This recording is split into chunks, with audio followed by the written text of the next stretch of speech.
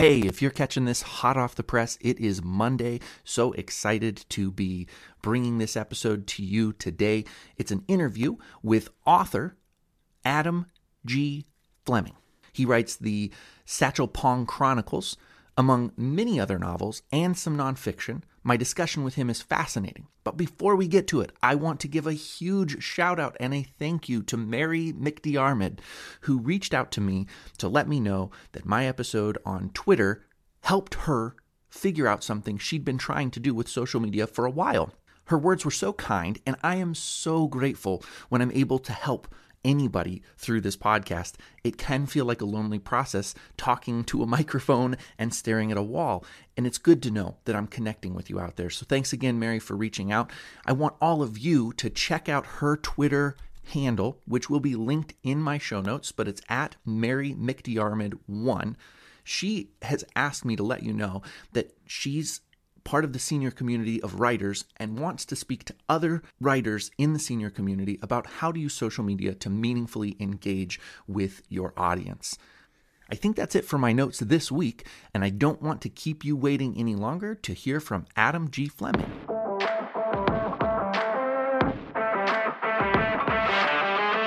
Welcome to Create Collaborate, the show for creative writers aspiring to publish their first book. My name's Jody Sperling, and I'm determined to help you, whether you self-publish or storm the gated walls of agents and editors. Today, you'll be hearing from an industry expert on how they made the leap from unpublished to published, and how you can do it too.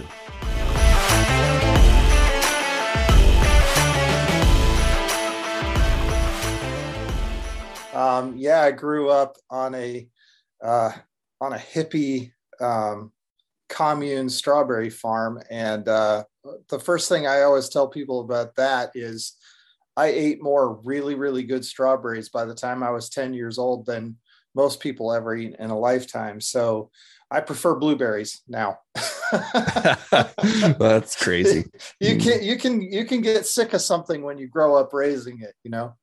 I believe that. I do believe that. And I still find myself feeling a little bit jealous. My kids eat just clamshell after clamshell of store-bought strawberries. And I always know they're not really great strawberries. I don't eat too many of them. They've got that like deep white core in the center of them that's kind of flavorless. And it means that they were picked a little bit green. And it's a variety that's a little better designed for like hybrid for shipping.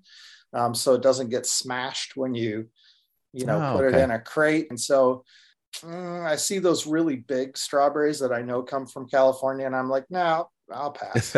Yeah, exactly. My wife, so every year we do have a little bit of strawberries that we grow, and we have the June bearing ones. I find June bearing to just be kind of the best berry that we can get here. But we'll pick all of those, and she'll make a strawberry jam. And this is the one reason you should go back to strawberries if you want to, is strawberry jam with June bearing strawberries. And then you put that on a grilled cheese with kind of a sharp cheddar and jalapenos. And that is the most delicious sandwich I can imagine. Now, that's really interesting because we had a local diner. They had a hot dog that was strawberry jam and Swiss cheese. Oh, delicious. And it was really interesting. And so I enjoyed that. And my wife and I do actually have a small strawberry plot in our backyard too. So, I mean, you got to raise them yourself if you want really good ones. That's right. And then you have to pick them when they're just right, and leave the ones that still need another day. And then the bugs get on them, Exactly. Okay. So you are, by any definition, a prolific writer. You are a prolific author. You have put out a startling number of books in a pretty small amount of time. So let's transition there to the pace of your writing. Tell me, how do you do it? Well, I think one of the most critical things if you want to write fast is to just dive in and write and not try to edit at the same time. Because I believe they're actually using two different parts of the brain. So if you let one part of the brain interfere with the other part of the brain while it's trying to do its creative process. And really, I think what helps is some improv classes that I took where it's just like the idea is yes and. So somebody says something and you go, okay, let's run with that and create a scene out of that. And then, so I'll often talk about one of my co-writers that I learned a lot from talks about beats instead of an outline. When you're doing fiction, that's hugely important to understand the beat. So I'll say, like, for example, the first beat is the doorway of no return, or one of the first beats. And so imagine yourself, you're sitting in a cafe having a cup of coffee with a friend, and then there's an explosion outside that you see, through the window, or maybe the glass breaks on the window because the explosion is just across the street or something. And so any main character worth his salt is probably going to run towards the explosion, not away from it. But between the time that the explosion happens and the end of the chapter, when that character runs out the door towards the explosion, basically anything and everything can and will happen. So they could recruit a sidekick. They could, if they're an anti-hero, they can smash the till, and grab all the money. They could bust a chair and take a leg of the chair as a weapon. Basically anything goes within that space. So then you just write. You can always change it later, but you just kind of just improv your way through the scene, knowing what you know about the character. Like I said, are they likely to grab some cash, or somebody's laptop, or are they, likely to recruit a posse? It just depends. You're using just a really firm process to make sure that you know where you're going. The one that I'm familiar with is called Save the Cat beat sheet. Is that the one you're using, or is it a different version? I mean, that's basically the idea. Okay. Yeah, Save the Cat is probably the most famous book about that. And it started with screenplays, but I think there's a second edition of that book that talks about writing novels too. So yeah. I will link to, there's a great video on it that Reedsy put out for the beat sheet. So I'll link to that in the show notes. Anybody who's interested in learning a little bit more. Do you have a document that you actually work off of for your particular beats, or it's just in your head at this point? No, yeah, it's in my head. Like, I just think, well, what needs to happen next? Or how does this chapter end? And so the chapter, your chapter is going to end with some additional, either solving a challenge, but then a new additional challenge comes up. And, I don't know. I don't know if that's really answering the question of how I write so fast. I actually have talked to plenty of people who write way faster than I do and put out 4 times as many books in a year as I do. So it's all relative. And my first book probably took me 3 or 4 years to get one. And so I think that some of that comes with time, that after you get that first one out, that you wrestle with and work on so hard for so long, then it just begins to speed up. I have somewhat in my own composition sped up, but I say somewhat. So my first novel that some of those stories started in my bachelor's degree with me, and the book wasn't finished until I finished my master's degree. It took 5-6 years probably to do that book. Second book was the same way, another 5 years to finish it. I think I'm down to probably 2 years to get a finished draft of a book. It's just really difficult for me to move faster. So I agree. It is relative. I'm speeding up, but to my pace, which is glacial. So how many books do you currently have out for readers? I think there are 12. It depends. I mean, sometimes things get bundled and stuff like that, but basically there are 12 books, and 9 of them are novels. There's 2 or 3 nonfiction books as well. Okay. And so on topics like leadership and leadership coaching, some of my professional knowledge. I want to talk a little bit about your most recent book, and then I want to transition into the marketing element of what you're doing. Sure. That's great. So the most recent thing that I've completed is a 5-book series called The Satchel Pawn Chronicles. And I think the first book is probably 4 years ago. And then I finished up the last 2 in 2021. So it's fairly recent, and yeah, I'm more in the marketing phase on that, but this is a steampunk fantasy series, set in a fantasy world. It's really lighthearted. It's not like a lot of steampunk can be really dark and kind of macabre or whatever. And it has a few of those elements in it, but I always bring my sense of humor to any of the writing I do, no matter what the genre is. So it's funny. It's lighthearted. It's not super dark. And it's set around the idea that Satchel Paong is this government official meteorologist. So in his world, the person who studies the weather is a government official, and he's supposed to give an annual report. And he's been negligent on his annual report for 10 years because he doesn't know why, but he knows that his world is getting hotter. So it's a global warming trope.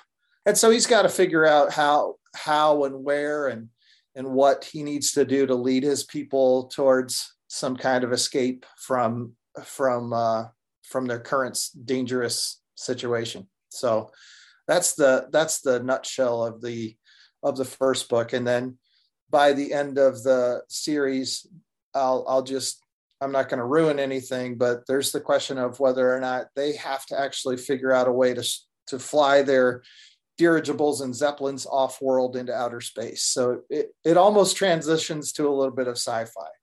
That sounds fascinating. I am curious because you use the kind of the clash of the fantasy as well. Are there, tell me a little bit more about the fantasy element in it. Well, I mean, there's different forms of like magic. There's a sort of a thing that's called the way, which isn't too different maybe from like the Force in Star Wars or something, like special spiritual abilities as well as magic. And then of course, because it's steampunk, you have to have that sort of element of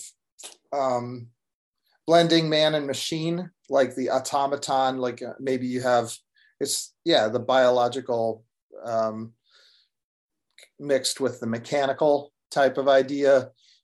So there's a character who is taken by the army to a hospital and has weapons inserted into his body and stuff like that are mechanical. So you're staying away from like the cyberpunk, which would be more of computer chip type of stuff, and this is more on the mechanical Victorian side.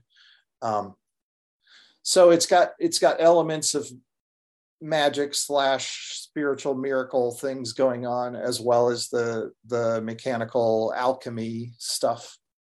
How did you set up the rules so you knew ahead of time going into these books, this is how these systems work? Because I think that a lot of writers in process like this will come up with these amazing ideas. I'm going to clash fantasy with steampunk, and there's a possibility that it's going to turn into sci-fi off-world. Yeah. How do you contain the system of rules so that it's manageable? Well, Satchel Paong starts off on a small island nation with it's called the Nine Islands. So obviously there are 9 islands that are inhabited anyway. And it's kind of an insular life. So I always, like, all my stories involve people going and traveling and exploring their world geographically. And so as the series progresses, you encounter different cultures as you travel throughout that world. And that allows me to improvise new systems so they're not all like I set up everything before I wrote book 1. They sort of emerge as I write with that improvisational style. And then I go, okay, well, we just encountered a new culture and they have this thing that they do. What are the rules around that? So I kind of make it up as I go. And that leaves the door open for things that Satchel Paong, as the main character, didn't know existed, which I, as the writer, didn't know existed either at the beginning of book 1. So, yeah, there's this sense, and I mean, it's just well, my son is reading through Harry Potter, so it's right on the top of my head at the moment. But every book, J.K. Rowling introduced something new. And in one sense, if you're reading along with it, you're like, oh, she always knew that this existed and she was just waiting to develop it for the right moment. But the more I reflect on what she was doing, she didn't know that they were going to be casting spells with their mind. She originally, you had to speak it. And then she realized it wasn't elegant enough for the kind of battles that she wanted, the magic wand battles and everything. And so she adapted it as she went. She may claim differently, but you know what? Yeah, well, who cares? It doesn't really matter right. Ultimately when you read a story and it grabs you by the heart and shakes you around. Then who cares how they came up with it or whether it was all planned out beforehand or not? But I would doubt it. Yeah, and I agree with you. It doesn't matter in the end how it all came to be. I do think that there are writers who have this sense of maybe inadequacy when they think that somebody can write a 7 book series or a 5 book series, whatever it is, and have the whole arc just built in their mind. Because that suddenly makes you almost, well, mechanically enhanced. So Well said. thanks. Let's talk about the marketing efforts. And the first question I want to ask you as far as marketing these books is you have a clear definition of the genre you're writing in. So you're writing in steampunk fantasy. How does that Yeah. help you find your readers? And what have you done to take advantage of your understanding who is looking to read your work? Well, I would admit to being not a brilliant marketer on books yet. I'm learning my way through this, but I think it certainly does help to know that there are people who like to read fantasy and steampunk. And when you go to a place like Amazon and can check a box that says this is the category, you're helping people find you already. And it's tough with mashups and crossovers, which I also have, how you're going to do that. But this week I have some newsletters, and I guess some of these newsletters you can purchase space on, have readerships in the hundreds of thousands. And so it involves discounting my book significantly, but to try to sell like a whole pile of them in 1 week. So I'm giving that a shot for the first time, and that's starting up on Friday in 4 days. But that's one way of doing it, is to discount and buy space on a massive email list, and let people know that you have this thing on discount, and then try to just smash the numbers. I was working with a PR guy on that, and I was like, man, 5 books for 99 cents. Are you kidding me? You know how long this took me? And he's like, dude, it's all about volume. It really, it's a digital file anyway. Who cares, how much you get for it? It's more important that you get, 500 downloads and start to get the reviews on Amazon. So that's one way of doing it. And then the other thing, which I'll do on future series, is to get back to Kickstarter. I used Kickstarter back in 2012 for my very first novel, and that was an effective way of getting enough sales that I could then plunk down the cash for paperbacks and have them shipped to me without a lot of cash out of pocket. So that's something that I'm going to be doing more in the near future again. Okay, so you've got your box set of 5 books, and it's the Satchel Pawn Chronicles are coming out on Friday. 99 cents for all 5? For all 5. For the box set. Awesome. For the box set. Obviously, and that's the e-reader. I know, yeah, but you still it gets to be a box set the same. So that's exciting, and that is going to drive sales. I have heard a lot of times that if you grab onto that sales and you start moving a lot of copies, it just doesn't ever go back down. Even when you raise the price back up, you start to just see the sales pick up. So excited to see. Yeah, and I started out with that 5-book set on Amazon for $3.99, but when this promotion's done, I'm going to push it to $9.99, because by golly, I mean, it's 5 books. Yeah, it's a lot of reading. It's a really, really huge value for 99 cents. Absolutely. It's a good value for $10, in my opinion. Yeah. You know what? And the truth is, I understand where you're coming from. And this is part of the psychology of being a writer, but those are self-limiting beliefs that we've put on ourselves. For sure. We've seen these things fail before, but I'm standing next to a bookshelf of my favorite books, and I'd gladly pay $50 for each copy of these books. Now, these are my favorite of favorites, but still the value is in the quality that you're doing, and you're pumping out quality. So it's worth $10 at a minimum per book. So you're talking, you're giving away a great value in doing what you're doing, but you're doing it to reach readers, and that's awesome. Well, and I think, and I talked to my wife about that, and she had the same reaction, like, my goodness, all that work for the last 5 years for 99 cents. And I was like, yeah, but I mean, even if you only get 70% of that, you're getting 70 cents every sale. What if you sell 500,000 copies that way? You just have to have a different mentality about literally how many people in the world, of the 7 billion people in the world, how many of them have a device that can access the internet? Right now, it's about 6 billion with a B. So, and how many of those speak English, and then you're still in just like it, they're numbers that you cannot fathom in your mind. They're so big. So the potential is there to get really rich at 99 cents a pop. It's just the reality of it. Yeah, and the fact that it's evergreen. So there are new readers being introduced every Mm-hmm. day. And Right, right. you can't, I mean, unless the internet just breaks and it doesn't come back, you're not going to run out of supply. You just pump it out for nothing. So Right. it's a great way to go. Talk to Yeah. me about some of the other channels that you're using as well for advertising. How does social media fit in? Are there any other things that you feel you're doing that other writers should be doing? Or especially, is there any caution you'd like to give writers and say, hey, don't waste your time. This thing didn't work for me, and here's why. I heard a couple years ago already that audiobooks were starting to hit 30% of the market consumption. So a few months ago, I think, yeah, maybe 5 months ago or so, I set up a sound booth in my basement. I'm not paying somebody thousands of dollars to make audiobooks for me, but I can read. And this is a talent that I do have.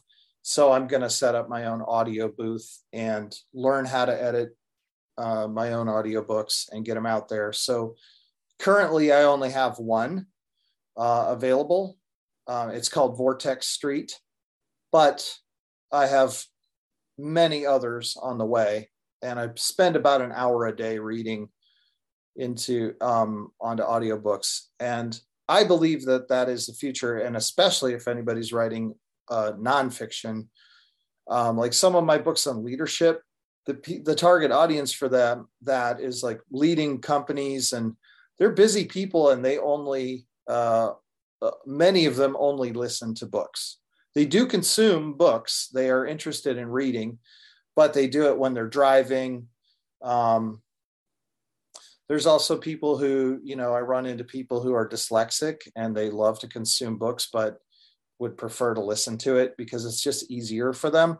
So I think one of the things that all writers have to do, and how you market the audiobooks, I know we're supposed to be talking about marketing, but basically what you're talking about here is making your book available to an entire additional set of readers that aren't going to touch it, whether it's an e-reader or a paperback. So I think that's the future of books. If you want to be serious about selling your books, you have to make them available in audio as well. I can relate to that because I've personally probably switched over to where I'm about 50-50 audiobook to physical book with my reading, just based on my busy schedule right now. It's funny, that reminded me of something you had mentioned when we first talked about kind of going back to your last thing where you're doing a box set of books, but there's something a little special about that. Well, I think it's got potential for a niche group of people who, so the idea is, and you can see this on my website, adamgfleming.com. There is a thing that you can buy. I think it's 10 for 100. So you get 7 or 8 of my novels, paperback signed, plus one by my mentor, who is deceased, and his book is out of print. So I have used copies of his book around, and throw that in the box. And then 1 or 2, and shoot, if I'm feeling generous that day, there might be 3 books that I bought at my bookstore, paperbacks that I'm just going to throw in. Like, you might like it, you may not, I don't care. It's just like, you're just getting a big old box of books from Adam G. Fleming. And I think that's fun. Kind of a little bit of a lottery ticket, right? You might get one that you already have on your shelf. Who knows? You can always share it, but that's the great thing about paperbacks. You can always regift them. So that's something that I tried and just threw up on the website. Like, my wife's always asking me, can we get rid of some of these books? And I'm like, well, this set here goes on this shelf here. And those are for people who buy the big box set, which is pretty much all my books, plus a couple from some other people and they're always going to be something that I read and enjoyed at least somewhat. Is there a discovery of your website organically through SEO or any kind of things like that that have helped people find you? That's probably, if I'm going to be honest, the piece that makes the least sense to me is how to make something standalone like that actually discoverable. So for me, yeah, I'm kind of early on in the process of building a brand or a platform, whatever you want to call it, and people will find me on social media very easily. I've put a lot of effort into being findable that way and have done well for myself. But when it comes to the website and everything, I'm directing traffic from my social media to my website. And I would prefer to flip that so that I own the territory where people go first. Yeah. What are your thoughts about that? Yeah, I have the same concern about what I once heard called sharecropping. Anytime that you have space on a platform that somebody else owns, you're sharecropping, and as soon as they decide to change their rules, you're subject to that, and there's nothing you can do about it. Which is why I like to own my email list. I don't know, something like 4,600 people on my email list, and nobody can take that away from me. Mark Zuckerberg or whoever can. You can edit that out if you want, but nobody can, because then we'll both lose our. No, I know, Mark, you're listening. You're always listening. Yeah, that's called sharecropping. So I just get hung up on how much time. I mean, you asked me about how I write so fast. One of the things I do is stay off of social media. It's just such a time drain.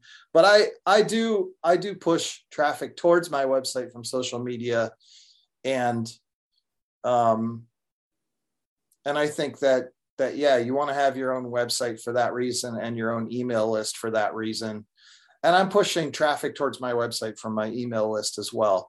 I only email people once a month. It's even that takes an hour or two of setting that whole thing up. I'll write a book review on my blog about somebody else. I might write a little bit about where I traveled that month. Throw up a travel photo or something. If I was like in February, I was in Belize, so I had to put a picture of palm trees on the beach, on there, and try to make it interesting for readers and maintain a 20% click open rate or whatever. But I prefer, I think, the mailing list to social media. Yeah, that's great. And I wish we would have talked a little bit more about the mailing list, because 4,700 email addresses is a really good number. It's a solid way to reach a lot of people who have already opted in and said, yes, I'm interested in your content, so please send me more. Yeah. We also didn't touch on the fact that you're as prolific of a traveler as you are a writer. So you're taking a lot of trips each year. You have a family, so I would love to find out more about that.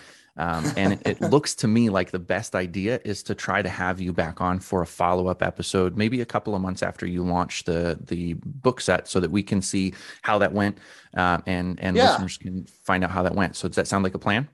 That sounds like a great idea. Awesome. Yeah. Okay, perfect. So in closing then, let's go ahead and wrap here and tell everybody you've already plugged your website. Plug it again. I will have it in the show notes, and then anywhere else that you want people to find you. Okay, so it's adamgfleming.com, and you got to spell Fleming with only one M. You should also spell Adam with only one M, but people usually don't screw that up, but I might as well say it. And then on Amazon, if you just search my name, Adam G. Fleming as well, you should be able to find me on there, or just search for the Satchel Pawn Chronicles. And if you're listening to this shortly after it comes out, you're going to, within the week of April 29 to May, 6, I think, the 29th to the 6th, something like that, you should be able to pick the entire set up for 99 cents. So It's a great value. I know I will be picking up the 99-cent deal.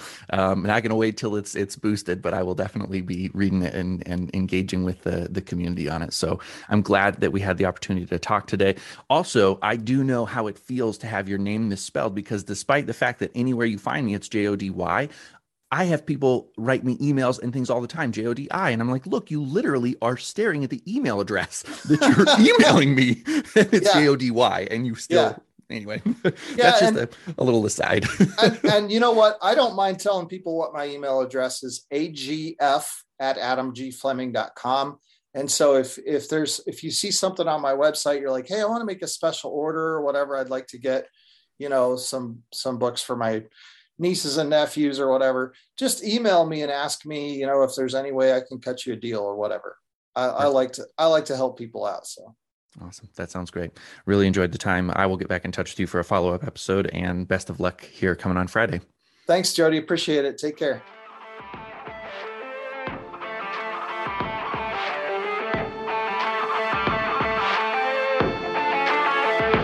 Thanks for listening today. And remember, you should never feel bad for telling your truth. So get out there and write. And if you've got a killer story, apply to be a guest on our show. Email me at jodyjsperling@gmail.com or find me on Facebook, Jody J. Sperling. And hey, there's no point in telling stories if nobody's listening.